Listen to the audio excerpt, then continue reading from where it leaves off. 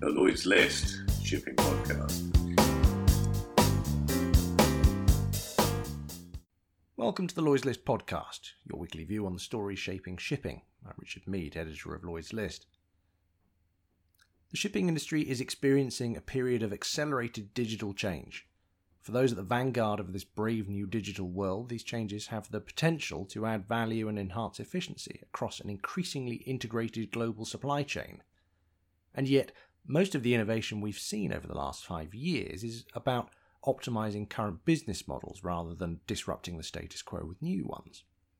That's now changing, and nowhere has this inflection point been more visible than in the satellite communications sector, where the shift from simply selling data and communications access to finding new efficiencies and potentially new business models is very much the order of the day. For this week's podcast, I visited the London HQ of Satcom's giant Inmarsat, spoke to their maritime president Ronald Spittout about the pace of change in digitalisation and why the conversations he's having with his clients has now fundamentally changed. Ronald Spittout from Inmarsat, welcome to the Lloyd's List Podcast. Well, happy to be here. Thank you very much for inviting me. So, Inmarsat as a business, you've gone through an interesting transition as the rest of the industry is grappling with digitalisation. Your entire business model effectively is changing from data as a commodity to selling solutions almost. Talk us through what has changed fundamentally as far as you see it in shipping over the last, say, 5 years. All right. Well, if you look at the last 5 years, it has been an incredible journey in that sense, where about 5 years ago, we were still in the mode of selling megabytes or speeds or allowance plans of data. And we were actively talking about data and data plans. And if you're looking now 5 years later, much more of our conversations with the shipping industry are going about what outcome do you want to reach in terms of using data or applications or internet and things like that. So we're talking outcomes rather than satellite data. And that's a massive change. And it absolutely drives the adoption of broadband networks on board. But moreover, it drives the adoptions of applications and internet on board. And of course, everyone is now, after 5 years of getting in transition from seeing communication as a cost on board a vessel towards seeing communication as a means and an enabler for other type of benefits. Right? I think the majority in the industry sees now that we are fastly on our way to the connected vessel, whereby the connected vessel is not only connected to the internet, but also connected to the port, to the headquarters, enabling many industry bodies to provide much more value on a flat fee type of basis to the vessel by smart use of applications. Think about engine manufacturers or shipyards or analytic software and the likes of.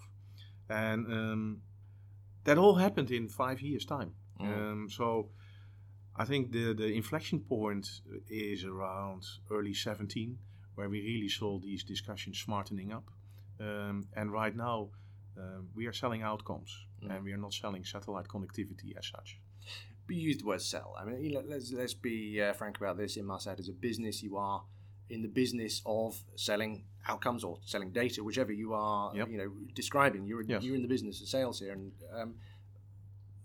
would it be fair to say that the conversations you're having with your customers are fundamentally different, depending on who they are? I ask specifically because the often quoted statistic that shipping is a very fragmented industry, but one where the average ship owns just 5 ships. Presumably, the conversations that Maersk are having with you and IBM and Wärtsilä and the more pioneering end of the digitalization vanguard are very different from the 5-ship owner who is still talking to you about his megabytes allowance on a monthly basis, presumably.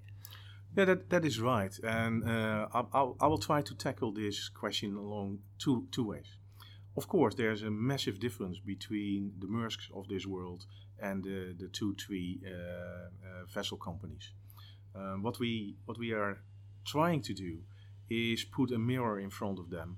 We, in the form of a website that we use, That website has been populated by the outcomes of a massive survey that we did amongst all the ship managers and owners in the world. And whether you are a Maersk or whether you are a two-vessel company, you can go to that website, answer similar questions that all the respondents did, and benchmark yourself where you are in the adoption of internet. And what does that range look like? I mean, because that ranges from early adopters, like the Maersks that we talked about, to laggards who just don't see it yet and still believe that they can manage their operations on 250 megabits per month, and those are the ones who still see communication as a cost center rather than as a means for a more competitive or more efficient or more profitable operation. But let's be fair. The industry is, I think, fairly has a reputation as being a sort of technological group of laggards. I mean, they haven't been the first to take up these things. And that ship owner, we will describe as, I don't know, a Greek ship owner of 5 ships, for argument's sake, arguing that he can run his business on 250 megabits a month. What are you telling him to convince him that the brave new world of efficiency, of interconnected supply chain, and the ability to incur sort of a far more efficient business, if only he could adopt a new business model? How do you convince him? I don't think that we are forcing people in a new business model. And as I said, I don't have to convince anyone anymore that the end goal is the connected vessel. But for those ones that either are laggards or small or don't see the whole picture yet still, right? The key is in making it simple and bring a lot of these things that are seen as technological or expensive or high tech, bring them on an as a service basis. Think about cybersecurity as a service, or think about a flat fee ACDIS download as a service. Rather than they have to invest in these kind of things, we make it simple for them so they can adopt. Think about sensor information. That sounds very techy for a lot of those laggard type of companies. But if you can buy that service by just saying how many of these information streams do you like to pull, how often do you like to pull them, and which analytic software do you like to have it brought to you with, and provide that as a flat fee service. Now then you have analytics as a service, right? And you're not talking about satellite capacity or allowance plans anymore. And so taking away the hurdle of investments and taking away the hurdle of high-tech specialists, right? Those parties will adopt and step on the first steps to the connected vessel as well. But there's a second answer to your question, whereby you kind of assume that digitalization is for the big ones or for the wealthy ones. I don't see it like that at all. I see the need and the urge for digitalization all over the globe, regardless the segment. So yes, the big deep sea going vessels are digitalizing because of regulations and because of a need to be more efficient or connect themselves with the supply chain. But I even see it in small fishery vessels where they need to register their catch or where they have to comply to all kind of fishery regulations. I see it in leisure where digitalization happens because otherwise people don't get their family on their boat if they don't have Netflix on it.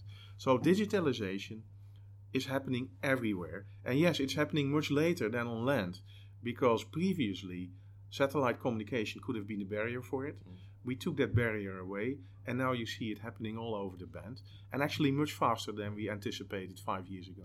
Presumably there's very few companies on land that are left with the 250 megabits a month exactly, because they don't exist anymore. Right, they don't exist anymore. And yet, and I buy that rapid pace of development, and you paint an engaging picture of the possibilities. Right. But we are talking about possibilities here. We're talking about a shifting business model, not just for your customers, but for you as well. You are far more now engaged in partnerships, and those are open-ended partnerships in terms of the possibility of what you have now provided, that bigger stream of data. The possibilities are not yet codified. There are many people coming from outside of the industry and having conversations with you and your customers about the possibilities of what they could do with that connected ship, that smarter ship, that Internet of Things. We don't yet have a vision of what this increasingly accelerating digitalization process looks like. That is right, but we've done a couple of things anticipating that. So we are not a software company, we are a satellite operator.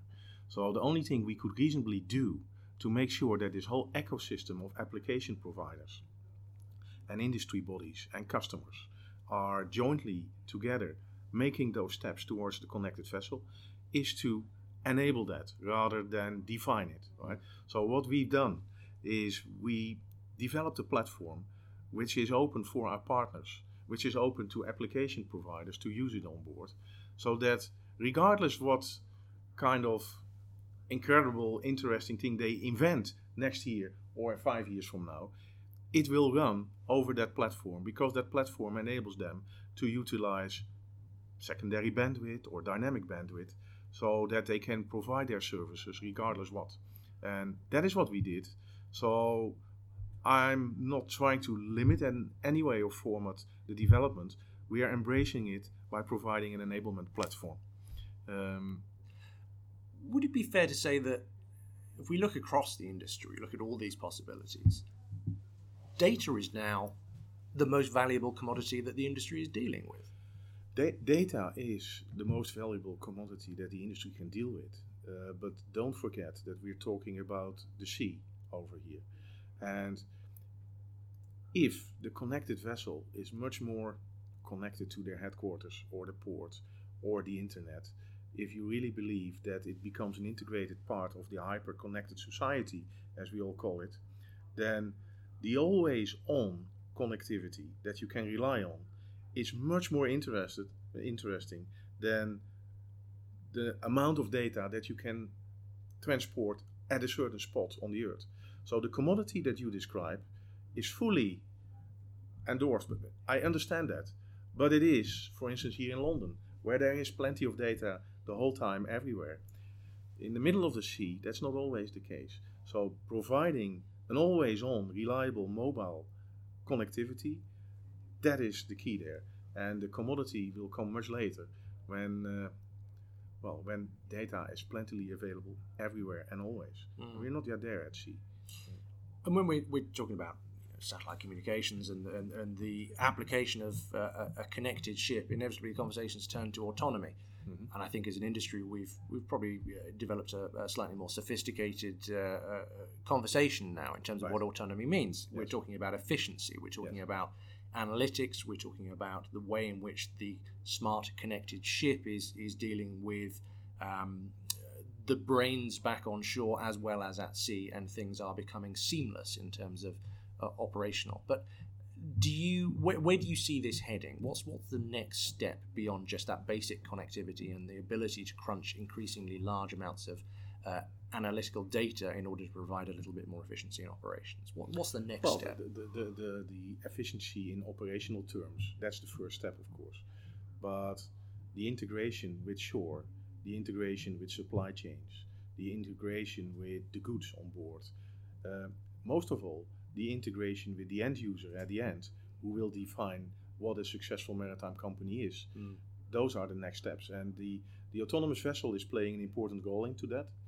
But also the autonomous vessel will appear in small steps, whereby autonomy will probably come via steps like remote decision support and eventually remote decisions and eventually remote operations. And then maybe later on, full autonomy. And even that will come depending on what type of vessels you're talking about, whether it's a tugboat locally or whether it is a container vessel that roams the world.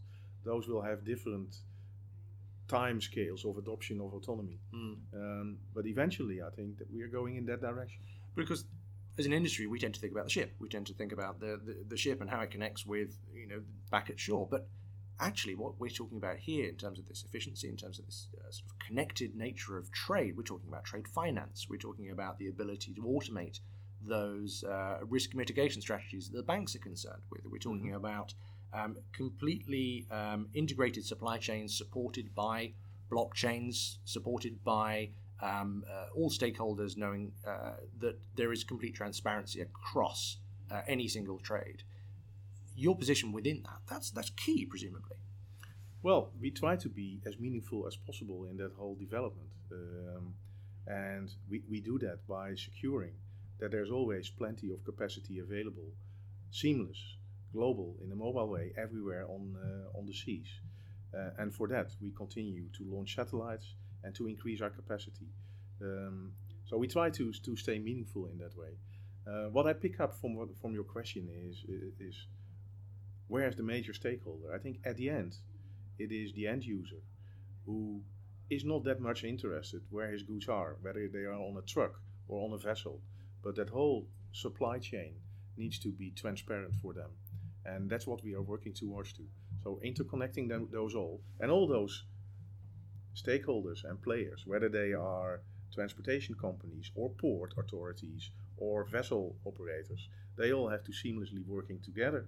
And then eventually the end user will define how it works. And that's what we try to accomplish. Final question. We're sitting here on the 24th of January. The UK government has just launched its 2050 strategy. Heavy bias towards digitalisation and technology investment in the UK. We're sitting here on Old Street Roundabout in central London.